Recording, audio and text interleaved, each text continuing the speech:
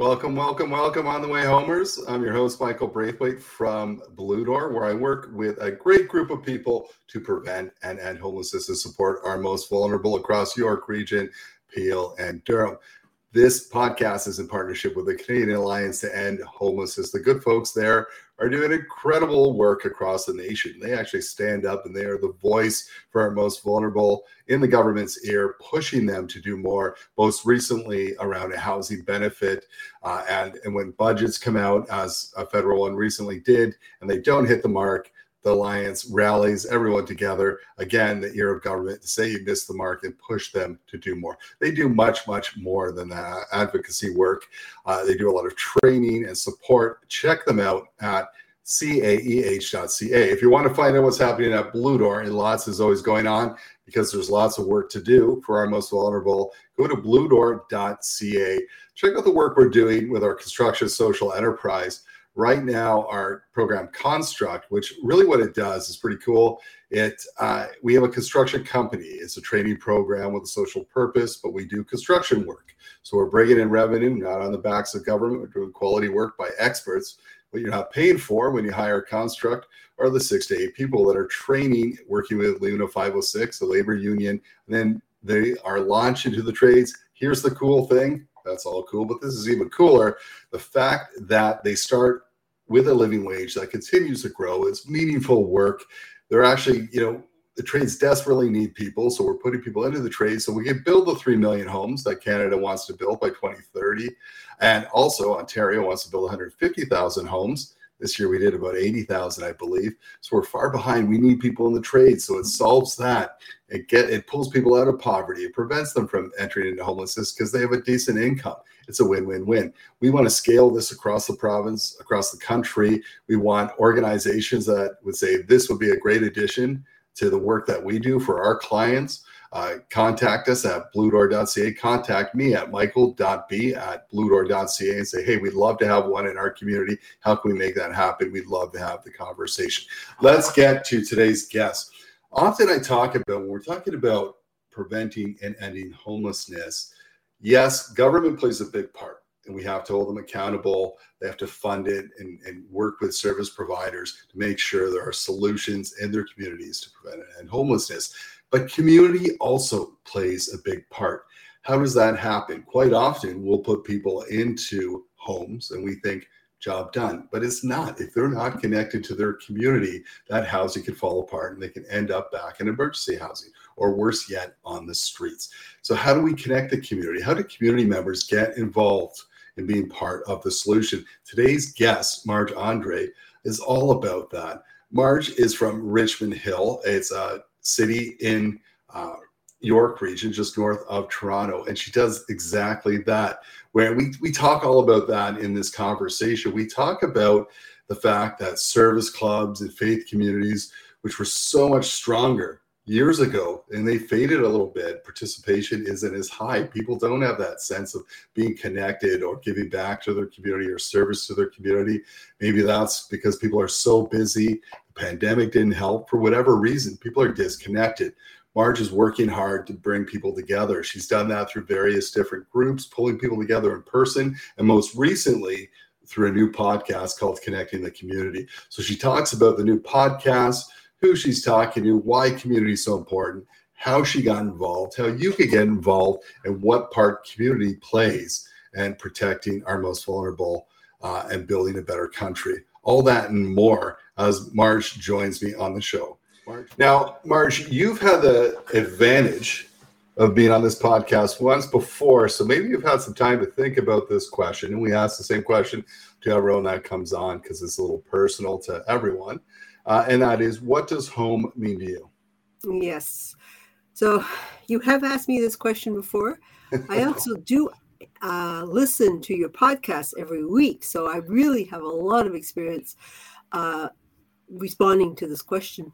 And I enjoy hearing what other people say. For me, I've lived in the same home for 35 years, but it does not mean the same 2,800 square foot house that I've raised my 5 sons in. It's a feeling, it's a place of where you just feel comfortable. Like when you say, I'm glad I'm coming home, it's a feeling versus this actual structure. I love that. I love that answer. And you talk about comfort, where and many people will talk about, this is where I can be myself. I'm most comfortable. I walk through it, I shut that door, and I'm at peace. So awesome. Thank you for that. Quite often when we're talking about homelessness or supporting our most vulnerable, people are quick to point to government, who certainly play a part in supporting and ending homelessness and supporting programs to help our most vulnerable. But not often enough do they kind of point that finger back at themselves or say, community is a part of supporting our most vulnerable, ending homelessness, and I'm a part of that community. You are a community champion. I know you would never describe yourself that way, but you are. You simply are. We know from your work in Richmond Hill and the region of York, you've been involved and pulling people together as well to get others involved. Can you talk a little bit about your journey? How did this come about? How did it strike you that kind of phrase, if it's going to be, it's up to me? Yeah, it is part of me, is to get people connected, to get people doing things. I am very aware that you feel better when you're doing something, when you're involved. So I've gone out and looked for ways of doing that. I've had the website and the newsletter on richmondhill.com, and that gets people connected. I want people out at events. Very sympathetic. I want to support people who put on events. It's a lot of work, a lot of stress. So I really want to be part of helping them get people out to their events. I have a networking group called Connecting the Community. I have found that people need to get together. And what our group has done, and it's been around for over 15 years now, hard to believe, but people need to talk to each other. And it's what I call cross-sector. So it isn't just a business community, a religious organization, of sports. I really want all the different parts, all the different sectors of the community to come together. So we're doing that weekly until the pandemic. We went virtual. Life has changed after the pandemic, and people are doing things differently. I don't think we've quite settled into exactly what we're doing, but now I'm doing it just twice a month. And I felt like the need to connect up people is even greater now. And I'm doing podcasts for one thing, which is I really enjoy doing podcasts. And Michael, your podcasts have been an inspiration for me. I like what you are doing, and I really think it's effective. I believe in podcasts. I think it's a great medium for getting the word out. You have a good conversation. It's recorded. It can be shared very readily, and I think that's great. I also do what I call a CTC, ETC, which is connecting the community, explore the community. Very often, people have not gone to things and part of their community. We went to the Hindu temple at Bayview and Elgin Mills, and we had a group of about 25, and who's been there before? No one had. We went to the David Dunlop Observatory. One guy, he said, yeah, I've been meaning to go for the last 50 years. And he finally went. So, that's the sort of thing that you go to these places that you've driven by, they're there, and now you go. And I think that is important for making you feel more a part of the community. So those are some of the things I'm doing. It's now we're out of the pandemic and we're back doing things. It feels so good. I found there's a real need to be able to articulate why we can't just do everything on Zoom. It's important. We need to do it for some things. It's good for the environment. It makes life a lot easier. But we need to get out there and actually talk to others, particularly to break down these silos, these sectors. We need to do it. Well, and it's amazing stuff that you're doing. I mean, you're engaged in community. You're getting community engaged through various different formats. We're going to talk more about your podcast because I'm fascinated by that. But what drives you? I mean, at some point, it takes a lot of effort. I know you put a lot of time, a lot of hours into saying, hey, I'm going to get this community engaged and being more compassionate. I'm going to get them more engaged in things happening in their community. I'm going to get them more engaged in supporting our most vulnerable. What drives you to do that? Where did that come from?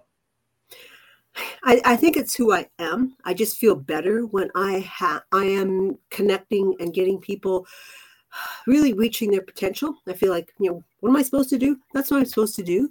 And I really search for ways of doing it. And I feel very fortunate that I have found a few ways, such as doing the podcast. Yeah, it's fantastic.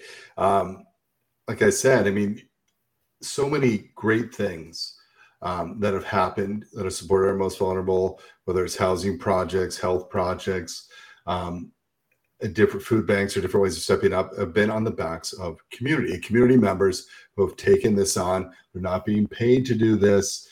They're doing it simply for the good of our most vulnerable in the community and the community as its own. Now, you've started a new podcast, so I want you to tell us all about it. How did it come about? What are your hopes? Who do you hope to have on it? What kind of conversations are you going to have? Yeah, the podcast is called Connecting the Community Podcast. So that was an easy name to choose. I want a diverse group of people on. I really want people to understand what's happening in the community, to meet, to know of some of the great people that are out there and doing things. So there is a whole range. I've talked to people who are dealing with the homeless. I've talked to business people.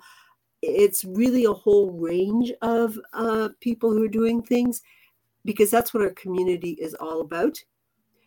Podcasting is relatively simple. I've got myself a mic and a pair of earphones. I've figured out what software works best for me editing. People like you, I have another friend who also does a podcast, and reached out to her and she walked me through it. So doing it isn't really that difficult. And a sort of amusing story is my father had a radio store, and he used to do this and was breaking edge technology. So I sort of feel like my father in doing what he did. So it's sort of a good feeling there too. Well, I mean, when you talk about connecting, definitely podcasts are a great way to connect people and for them to listen on different sound bites. You can take it with you. You can listen at your, on your own time when it works for you, when you're trying to connect the community. Who have been some of your guests so far? You talked about someone from the business community. I had the privilege of going on and chatting with you about people experiencing homelessness and the things happening in the community. You're going to have a variety of different people. Can you share any of the stories from your guests so far? Anything surprising? Any twists or turns? Yeah, Hugh Adams, I was talking to him about the Lions Club. He is, I think he's 80 now.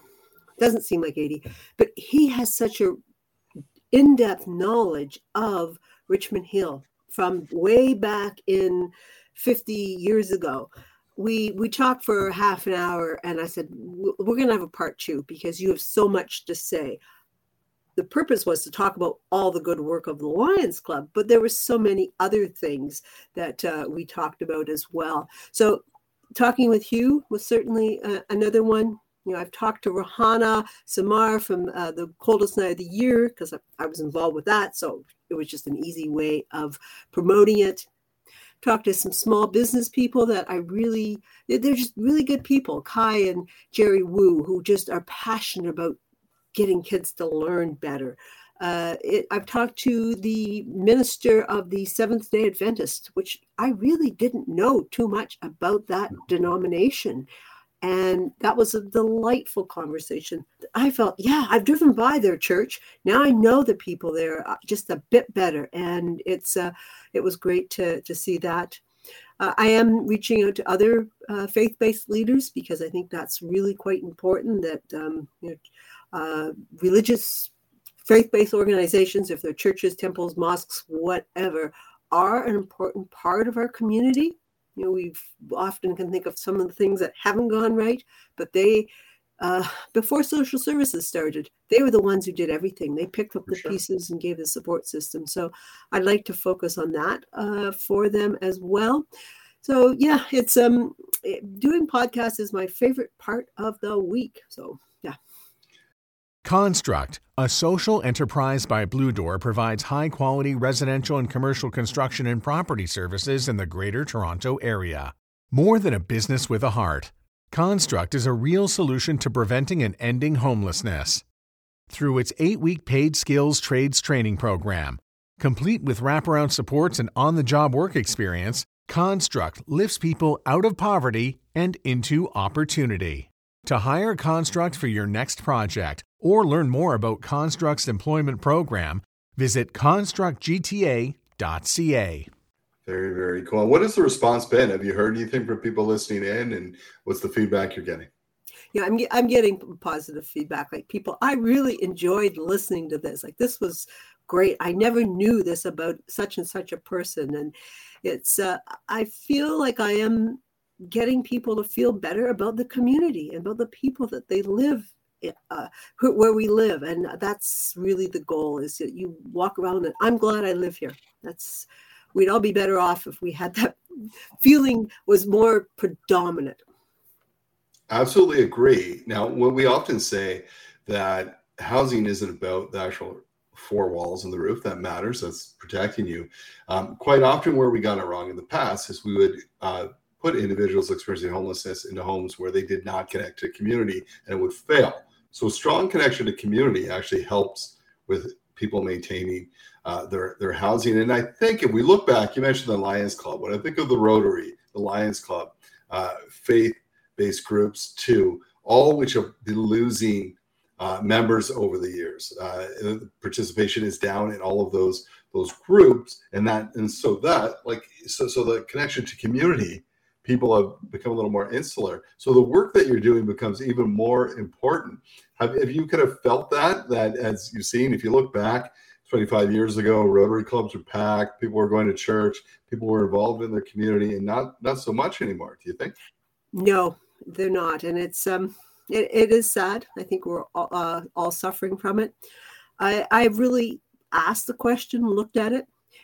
If you were in a smaller community, like I have a cottage up in Minden, people there do belong to the social services, the Rotary, the Lions Club, Kinsmen, the Legion, much more than they do here.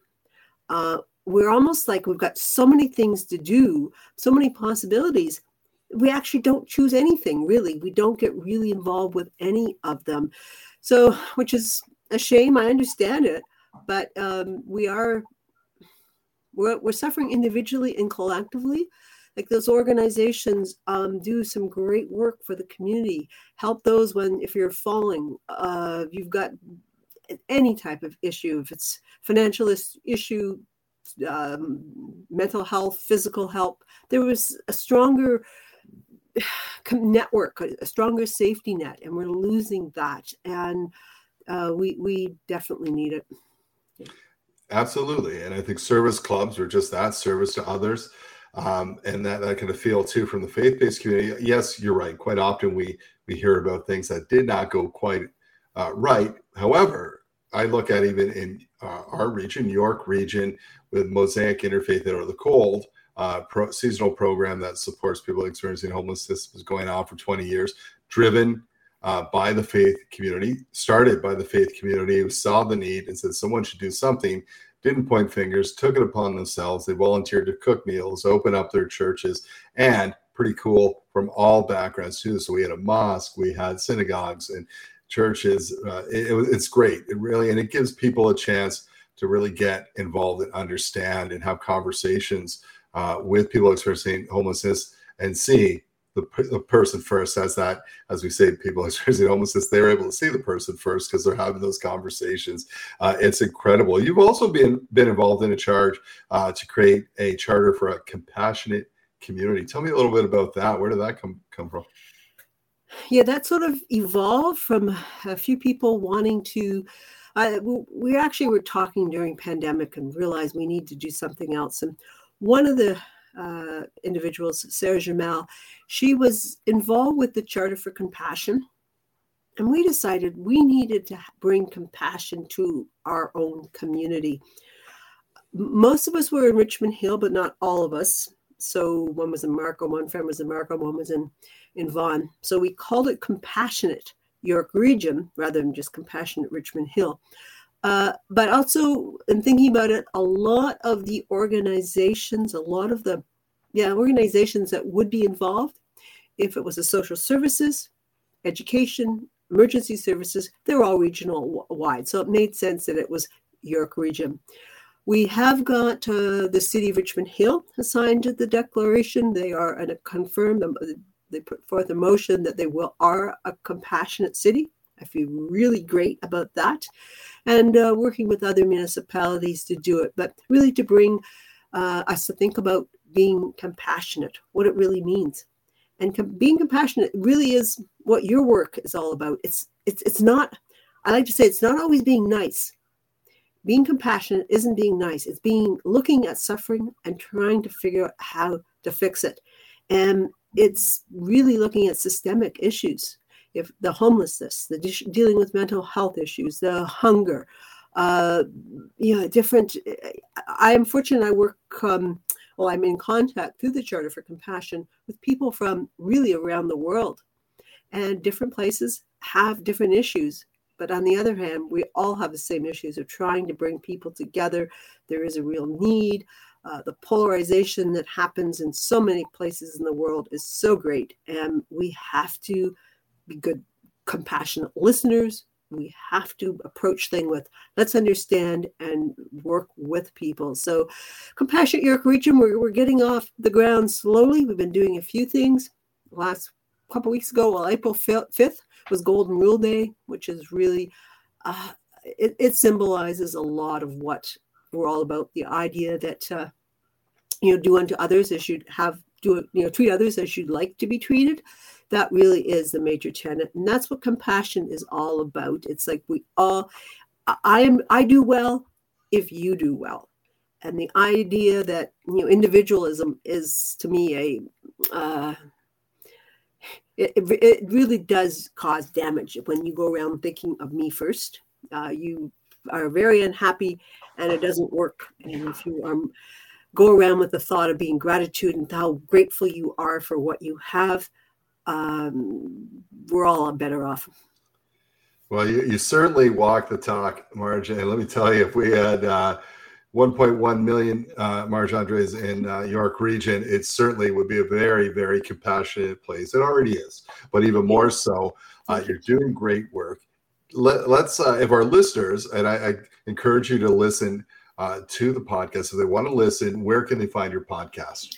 Yeah, it's on Podbean. You just Google Connecting the Community Podcast. I put it on my website. So it's quite easy to find, just Connecting the Community Podcast. You will find it. So, and if you are in Richmond Hill, sign up for my newsletter for doing that.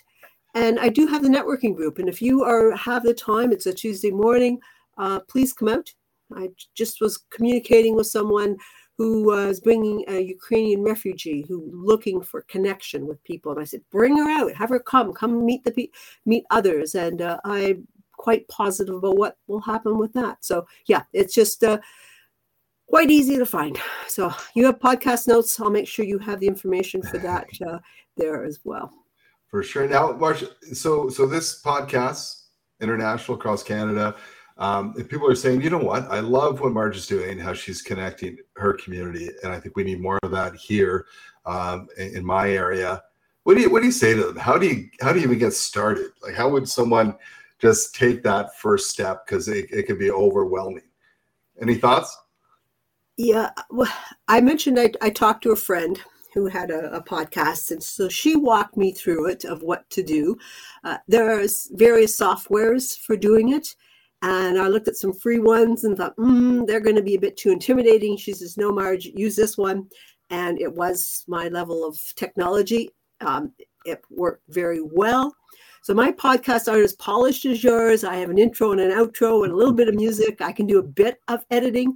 That's okay. We have conversations like we're having now. And if there's some ums and ahs, absolutely fine.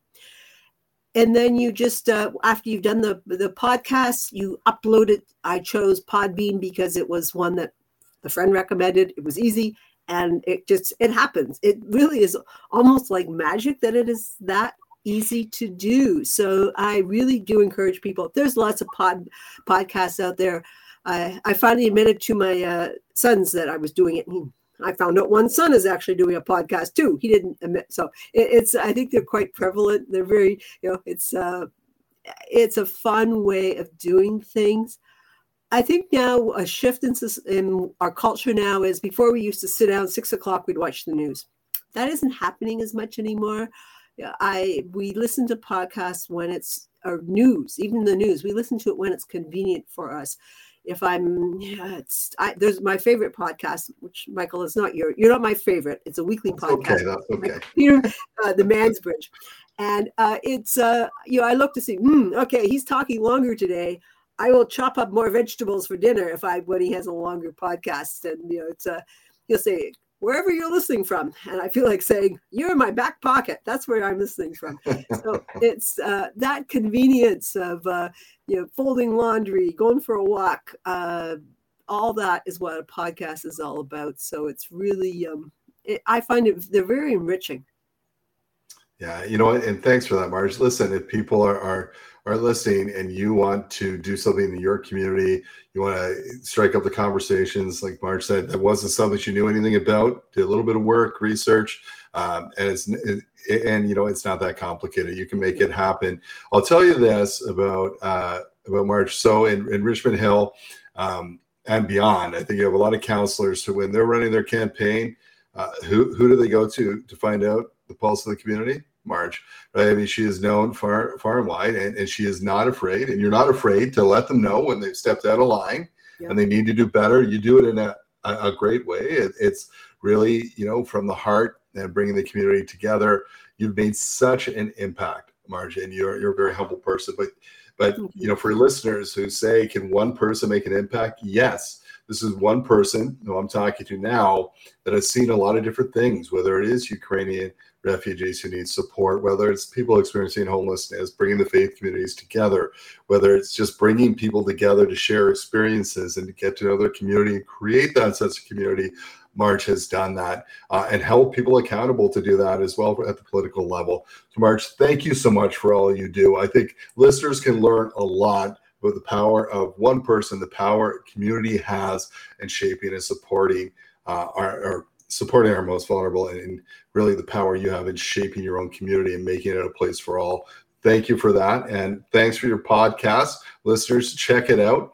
And Marj, thank you for coming on today. Thank you, Michael. So we'll hope to see you around town soon. Absolutely.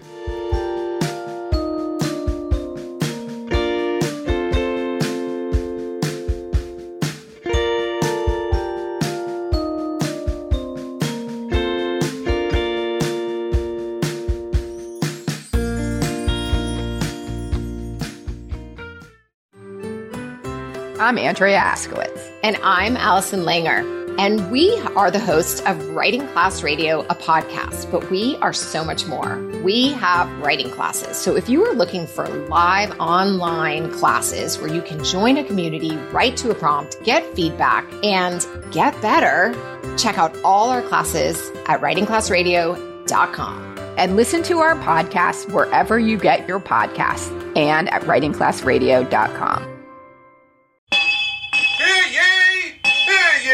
Produced by Crier Media and distributed by the Sound Off Media Company.